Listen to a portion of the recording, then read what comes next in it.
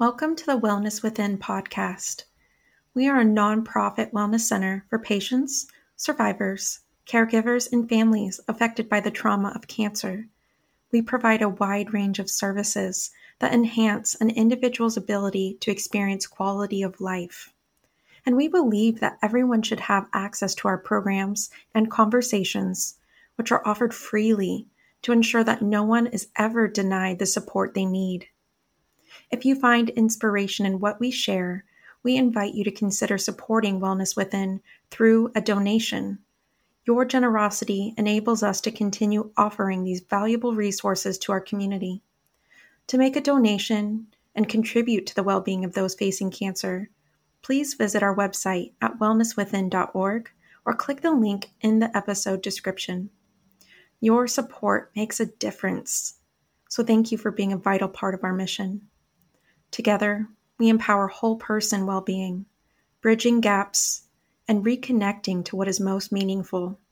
Someone has said to me, "Oh, I know that your brother used to come out and visit you during the holidays. Did you have any stories?" I mean, that's so important, and not to be afraid of that. It's like, oh, I don't want to upset the person. It doesn't upset people. People love when you keep their loved ones alive by asking questions about them. Welcome to Wellness Within. We would like to thank Koinonia Family Services, Consolidated Communications, and Merchants Bank of Commerce, who in part sponsor this podcast. Join us for relaxing meditations and enlivening conversations about topics that support wellness in the presence of cancer. To access our class schedule, to make a donation, or to sign up for our newsletter, please visit wellnesswithin.org. Hello and welcome to the Wellness Within podcast. This is Stevie Hanicle, and today I'm joined by our Wellness Within founder, Patty Brown, in a conversation about grief. Now, I'm sure many of you are already aware of this, but for those of you who don't know, prior to opening Wellness Within, Patty had 20 years of private practice experience as a psychotherapist with many years of leading grief support groups. She has so much experience and knowledge about this topic, so I'm very grateful to be having this conversation with her today. Hi, Patty. How are you? I'm good. Hi, Stevie. Hi. I'm really glad we're having this conversation today. Me too. So for those of us who have lost a loved one and are grieving around this holiday season, how do we grieve honestly and not hide it? Oh, the hide part is the hard one, because we think that it's such a joyous time of year that we don't want to bring people down, right? And that's unfortunately not doing a service in honoring your own process. And so I would say, and I say this a lot, is honoring where you're at. And even as much as people don't like to hear it, is educating people. For instance, I can use an example. I'll use personal one instead of other people's. When I lost my brother a few years ago, the first Christmas that I had, because I always would fly him, he would fly out or, to spend Christmas with us. And wow, that first Christmas and the second Christmas and the third Christmas was felt. And I would always talk about him. And so I think the easiest way is it's not about so much, well, I'm sad. That's fine. You should honor that. And also talk about them. I would say, in my instance, I would say, oh, I remember the one Christmas when Charlie came, and I would just give an example of something that Charlie would do. Oh, Charlie loved the stockings. Remember how he used to just take forever and we'd all be done and ready to move on to presents, and he will still go through his stocking. And, if I were around family, they'd smile, they'd go, yeah, I remember that.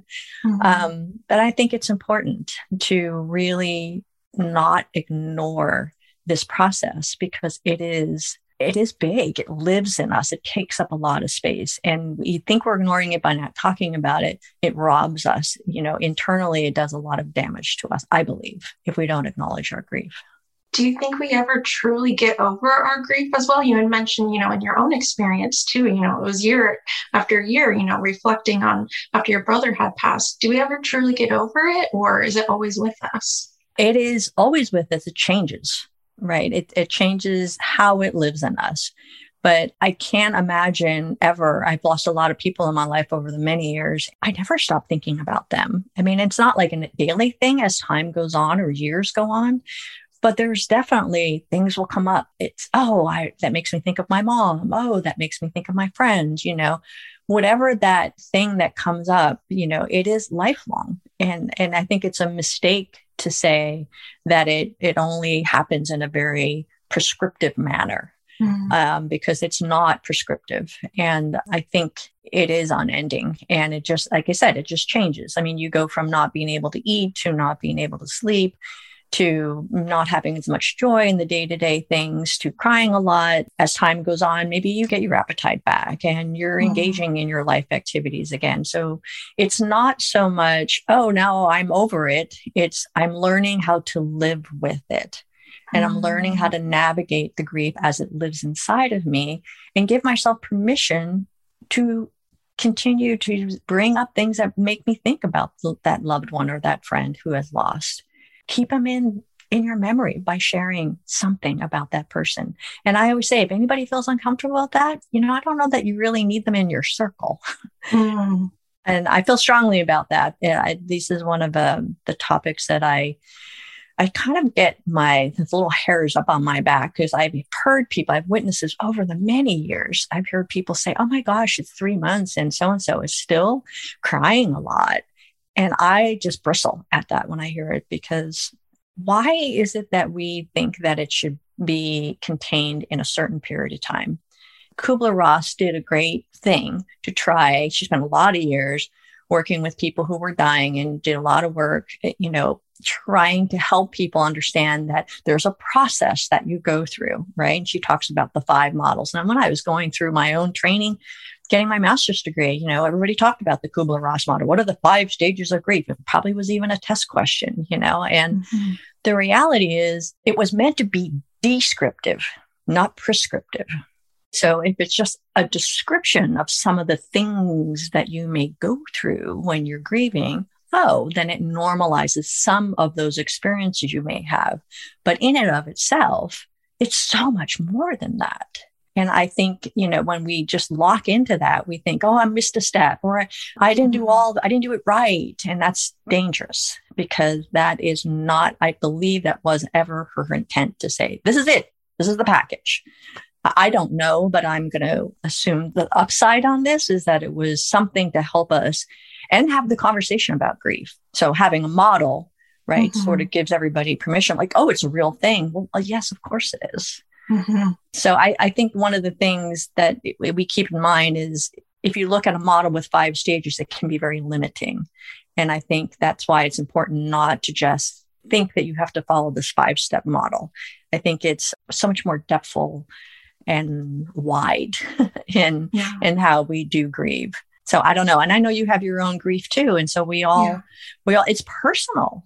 And to think it has to look a certain way is a disservice we do to ourselves. And I think, unfortunately, our culture specifically, and I'm talking about the United States, I think there's this, think about Jacqueline Kennedy, when her husband, she was sitting next to him when he got assassinated, right? And what did we talk about in history when you look back in time? We say, she was so strong. She didn't cry. And we act like that's such a great thing to do is, hold your head up, be strong. Don't show people if you cry, because that's weakness. And that did not help us. It was personal. She did it her way because she, it was politics, whatever that is. That model, I think, is dangerous model to follow. Think that you have to be strong means I don't cry. Be strong means that I just choke all down the tears, or I don't talk about it. I think that is not only is it not honoring that loved one, but it's not being true to yourself. And I think that I hope in time that we get better at being able to acknowledge our grief and whatever that looks like. And maybe even read about other cultures who wear black for a year, or who wear ribbons on their lapels.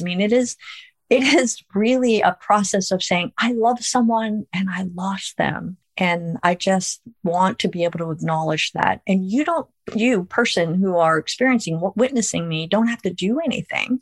And if I need you to do anything, I can ask. I love that. Yes. And I don't know if you saw this recently too, Patty, but this kind of just came to mind, was recently the actor Andrew Garfield was on some TV show. he was talking about the passing of his mother, and how he said it was just very moving. He said, I hope this grief stays with me because it is all the unexpressed love I still have for her. And I thought that was just beautiful. I've heard it said in different iterations, but just the way he shared it was really powerful. And I hope that resonates too. Yeah, that's so beautiful. And I want to share something too. There's, I'm going to recommend to our listeners a website. It's called findyourharbor.com. And she has an Instagram account called Saltwater. And there was a quote that I saw on there because she's doing a 31 days of tips to get through the holidays. And I know that's what sort of the impetus why we're doing this today, because of the holidays, and they really can be exceptionally hard for a lot of us who are dealing with grief. Anyway, I'm going to read to you what was on her Instagram post. And it says, I think the hardest part about navigating those first holidays with an S, okay? Those first holidays is that you're surrounded by people who are experiencing joy during these celebrations while you are merely trying to survive them. It took me a while to realize that it wasn't just the holidays that were tough. Any birthday celebrations that marked milestones were also very difficult. They marked a passage of time that I would never experience with my loved one. The best advice I have for anyone navigating all of this is to surround yourself with people you can be real with.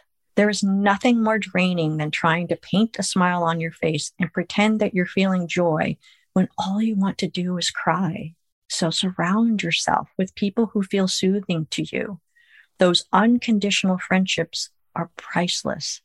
And when you just can't deal, stay home. People will try to coax you out, and God bless them for trying to keep you in the land of the living. But sometimes it's okay just to hunker down until the wave passes. I really love that. It is beautiful. I couldn't have said it any better. And I'm sure this is coming from someone who's grieving, because usually Margot puts things like this that people share about their grief journeys. And that's why I think people should, obviously, plugging her because I think she's an amazing person. I think what she's done to support people on an online site is amazing. It really is. I love her site. And for anybody that wants to listen to her previous podcast episode with you too, Patty, that was recorded back in June. So I would recommend going back and listening to that. It's a very vulnerable and open conversation that the two of you shared. It was really, really moving. I think it can also be hard to navigate somebody in your life, somebody that you love that is going through grief during the holidays. What would you say are maybe some thoughtful questions to ask a loved one who is grieving during this time? I had someone do that a couple of years ago. And it was, again, I realized as I heard it, it felt so good. And someone had said to me, oh, I know that your brother used to come out and visit you during the holidays. Did you have any stories that you remember? Having someone ask it makes it more real, number one, as far as that relationship.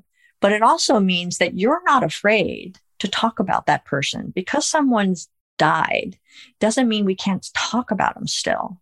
So keeping that person alive, if I'm the friend of someone who I know is maybe having a difficult holiday, and maybe it's their third Christmas, it doesn't matter. It's not just the first one, but to be able to bring it up. How are you doing? I'm sure these holidays can be really hard with that empty chair at the table, or with name the person. Always name the person. If someone says, I bet you really miss Charlie during this time of the year. I mean, that's so important, and not to be afraid of that. It's like, oh, I don't want to upset the person. It doesn't upset people. People love when you keep their loved ones alive by asking questions about them. I think that's the number one tip that I would give. I love that. And do you have any final thoughts you'd like to leave our listeners with today?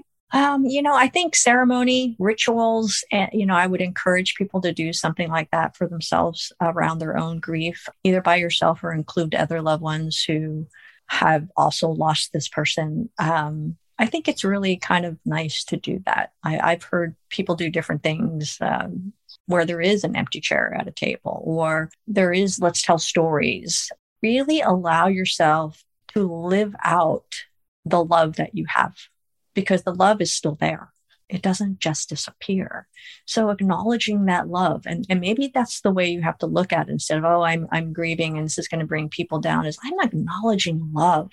And how much more beautiful is that? I mean, people, not all people, but a lot of people love watching love stories or reading a book where there's love involved, and the happy endings. And, they're not, obviously, if someone passes, it's not a happy ending. But boy, there might have been a lot of gold in over the years with those people that you lost that you love. And sometimes they're hard things, I mean, some deaths are really painful and are really hard. There's a lot of unfinished business. And sometimes that's part of the grief, is that I wish I had said and I didn't do, or blah, blah, blah. I mean, it's a long list of things that people live with regret and remorse. And, sometimes you need to write about those, or sometimes you need to go on a walk with a friend and say, wow, this is coming up for me. And choosing someone who you trust and who can handle that and not try to fix it. Because I think one of the things I always tell people is make sure you tell whoever you're going to share this with, I really don't need you to make me feel better. And I don't need you to fix this. I just need you to listen. Because remember, listening is love. It's really powerful. I think that's a really good place to conclude. And I just want to say thank you for this conversation today. Thanks for sharing all of your insights and experience and knowledge, Patty. And thank you to our listeners for joining today. We'll post the links in the podcast notes of the quotes that were mentioned, of Margot Folk's information as well that Patty mentioned, and also a couple links to books as well that Patty recommends. So make sure to go ahead and take a moment to rate, review, and share our podcast, and also subscribe as we have some more guided meditations and conversations with experts coming your way. Thank you again, and take care, everyone. Thank you. Take care.